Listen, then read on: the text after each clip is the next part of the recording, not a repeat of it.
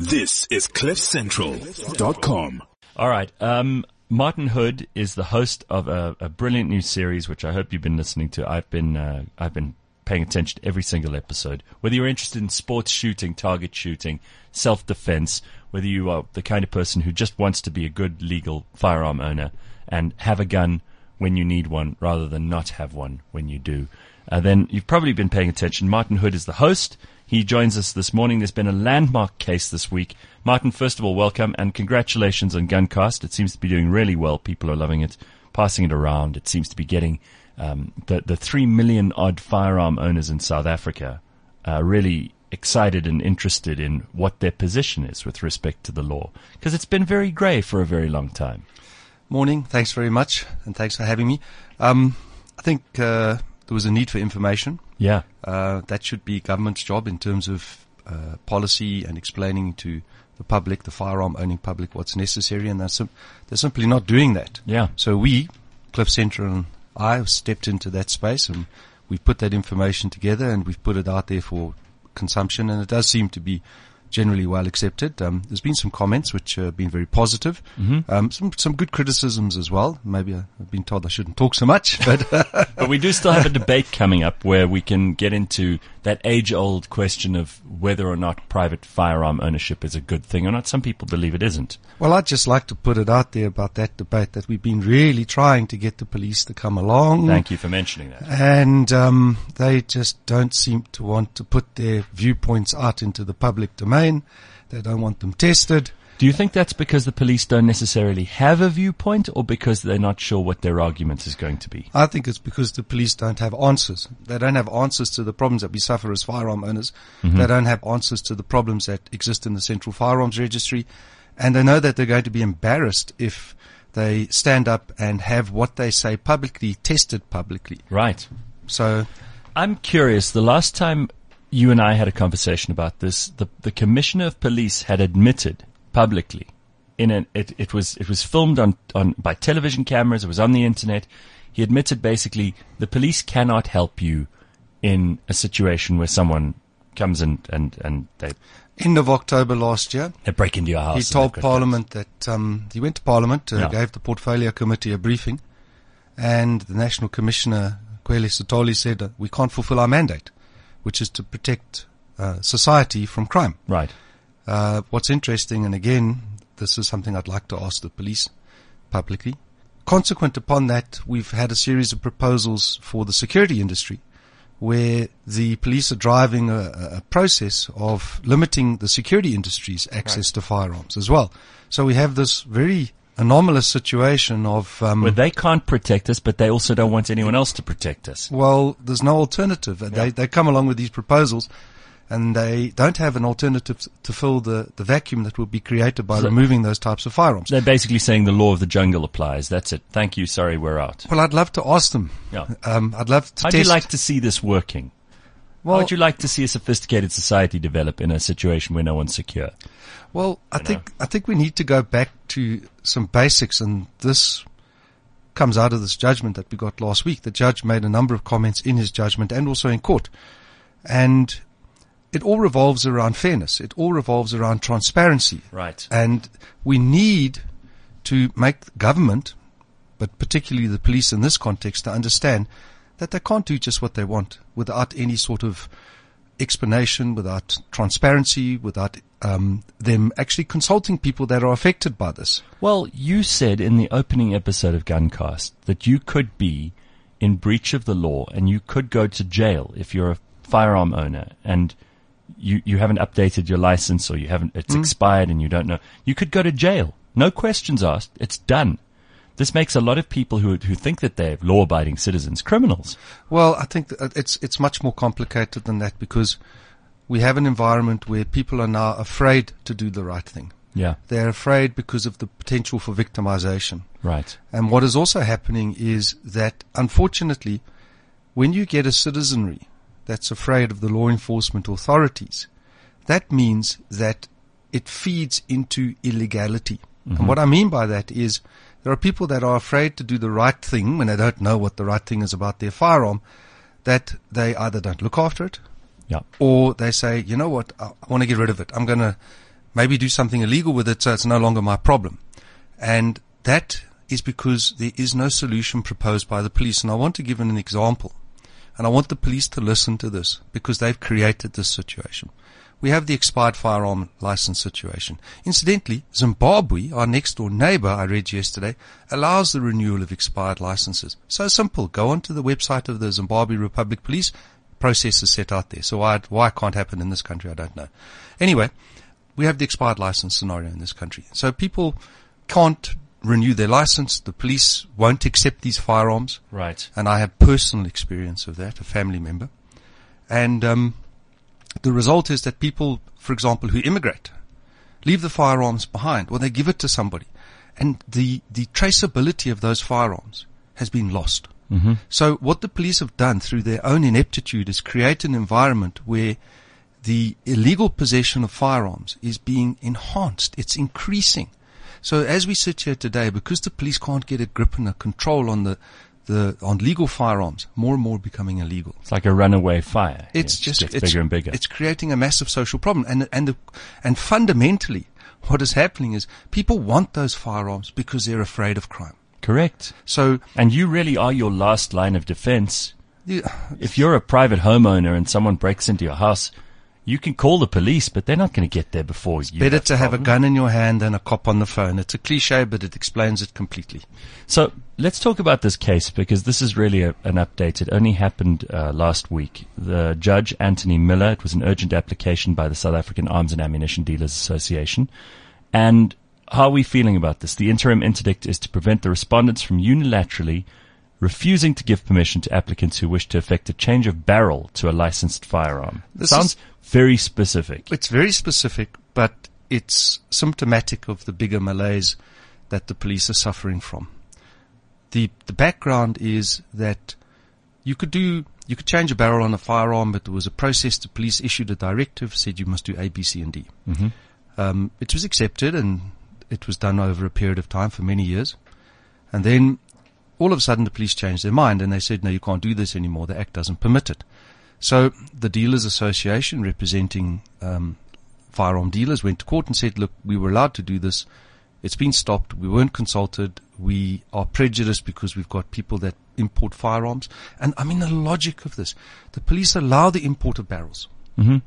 So you can bring it into this country. And then what does it do? Sit on a shelf? And then they say you can't do anything with Mm-hmm. it. And the answer of the police was it was just so ignorant. They themselves demonstrated, and the judge said this: you don't understand your own processes. You don't even understand what a firearm is. No, it's if one had to look at, I'm sorry. I mean, the people that are in charge, the loonies are in charge of the loony bin. Really, that's how bad it is. Because they came along and said, this is going to lead to a proliferation of firearms if we allow barrel changes. But Judge Miller said, hang on a second, you're swapping one license component with another license component. There's no extra firearm being added to this. But even the police, 1 + 1. Yeah. They couldn't do that. No, They came along and said, oh, but you some can. very stupid people in charge at the police. They said you can sleeve a barrel instead of changing it. When you put a sleeve in a barrel, it becomes a barrel. Yeah. So you're replacing one barrel with another barrel. It's exactly the same. But the problem, and the judge caught on to this very quickly. He made a number of comments. The problem number one was the way that they did it. They did it unilaterally, without notification, without consultation. And that is symptomatic of the way that firearms are managed in this country. And I just want to add as well that this is one of a series of cases that are happening. Some are urgent applications, other are going to take a little bit longer, simply because we're sick and tired of being treated in a way that constitutes discrimination. Yes. Because we're firearm owners doesn't mean to say that we're any different from anybody else, but the police seem to think that we have no rights. Mm-hmm. They seem to think that they can make decisions without consultation. And the judge commented, he said, who is to say that the police's interpretation of legislation is the correct interpretation? That's my job as judge. But that's what the police are doing. They make these changes, and there's been a multitude of changes. This is just but one example, and it was a very simple and crisp issue, which is why we went to court on an urgent basis. And what's also interesting is we asked for an interim interdict, and what normally happens with an interim interdict is the presiding judge will say, okay, so you get your temporary interdict, and we'll deal with the big issue at a point in the future. And the costs will be dealt with in the second part of the court case. Here we got costs awarded to us immediately, which is an indication, I think, that the judge was not happy with the conduct of the police. That's fairly common these days because of other court cases where we've got cost orders against police officers in their personal capacity. And I just also want to add at this point, for the benefit of listeners, this court case was run by a particular colonel within SAPS. Mm-hmm. She went and briefed senior counsel and the junior counsel, and the cost involved to the taxpayer is extensive. It's hundreds of thousands of rands in each court case. And we don't know if this is being done with the requisite permissions. So in other words, a colonel should not have the authority to go to the state attorney and say, brief a senior and the junior advocate. And it happens in all of these court cases. Yeah. And it comes at a cost to the taxpayer. And they say that they're acting on the authority of the minister and the national commissioner. We don't know that. And we're going to get some questions asked in Parliament about that. So here's a warning to Colonel Sikhakhane and others, Brigadier Mabuli in particular, where they're costing the taxpayer hundreds of thousands of rands a time. Yeah. And losing. And losing. Yeah. And there's no accountability. And I think that really is the crisp issue in this particular court case. Accountability. Why are decisions being made, and why are people not being held accountable for those decisions? Well, it's interesting. The judge said in the judgment that any non-functioning organ of state ipso facto makes an application urgent, meaning that he believed that the police are at the moment a non-functioning organ of state. That was one of his opening comments. That's that's quite a damning judgment. Well, not great for the police. It was interesting because that doesn't flow directly from the judgment. It was his opening comment, where the police said, "But this is not urgent." And his answer was, "Don't address me on urgency, because as far as I'm concerned, when you say that an organ of state is not function, it's ipso facto urgent." And that was a very refreshing approach, because what we're dealing with here is the entire functioning of a department of the police. And what he basically said is it's not functioning. Gareth, also want to say that, as usual with the police, there's nothing but fun and games when it comes to their daily routine. I woke up today and I received a copy of a police communication that was sent out yesterday, although it was dated the 12th of July. Yeah. And it relates to another court case that's being brought by the Dealers Association that's set down for the 5th of August. And please indulge me, I'm going to be a little bit technical for a few moments. Mm-hmm. We have a special allocation. It's a very big court case. The papers are over 800 pages.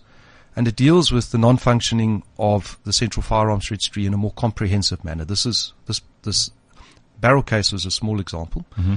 But the dealers also took the police to court and said, you haven't implemented the act properly. And there's one critical issue, and that is what's called electronic connectivity. That's getting dealers and the Central Firearms Registry's record system to talk to each other we're still using paper in many of these situations. Well, I mean, the Central Firearms Register is a bit of a joke, actually. It's a big black hole, because you send paper there and it just disappears somewhere.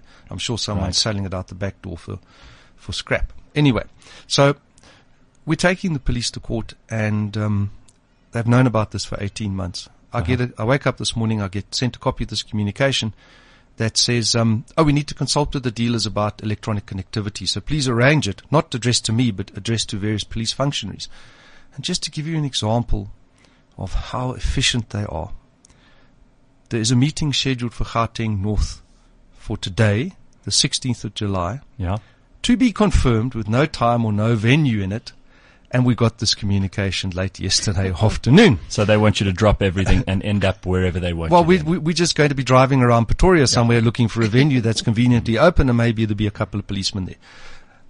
It's a knee-jerk reaction to a more fundamental problem. They don't know how to do simple things like, please would you talk to us, firearm owners and dealers? Let us work on a combined approach to deal with this. Yeah. They just simply say, you got to come and talk to us. It's today, but we don't know where and we don't know when. It's almost like like a child. You're putting a child in charge of its own household. You can't run a police department that deals with such a serious subject matter Absolutely. in that way. And And you're making it hard for good law-abiding people to abide by the law. well, our response as firearm dealers, as the organized industry, is going to be, we're not going to jump to this tune. You've got to do it properly. Yeah. We're more than happy to talk to you, but it's got to be in a structured way. Let me just ask you on a more general basis, because I know you have to get cracking with your supposed meeting that you might or might not have today. but we've also got some other things to get through on the show this morning. I am interested in Becky Tele's comments and some other comments that have been made by high-ranking members of the ANC recently about how they think it would be a really good idea for private gun ownership to come to an end. Well, I think, again, there's a plan and there are steps in place. Very briefly, going back to October last year, virtually immediately after the National Commissioner said we can't. The police have just they've got 3 left feet and each one virtually immediately after. Immediately after the National Commissioner says we can't fulfill our mandate, a document comes into my inbox from the Secretary of Police's office that proposes to remove self-defense as a reason to own a firearm. So again, you've got the police saying we can't protect you, but you can't protect yourself.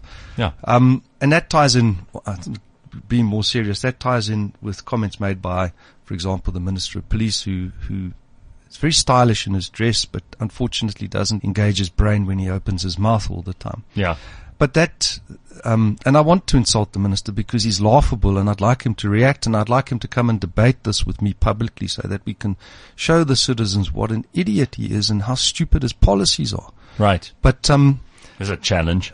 well, he won't do it because, unfortunately, I think he struggles to string more than 4 words coherently together in a sentence. But, again, seriously, we have these proposals.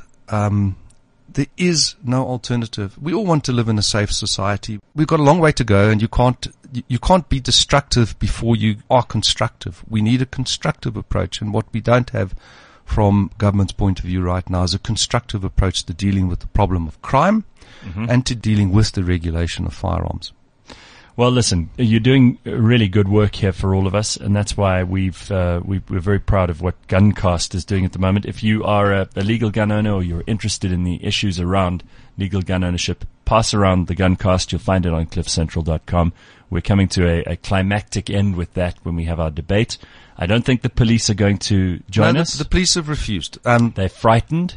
What they've said, and again, I just need to get this out there because maybe someone will make them realize that they actually have to be accountable. It's really important that our law enforcement people have some kind of a say in this. Well, their response is we don't want to come and debate something where there's legal proceedings pending.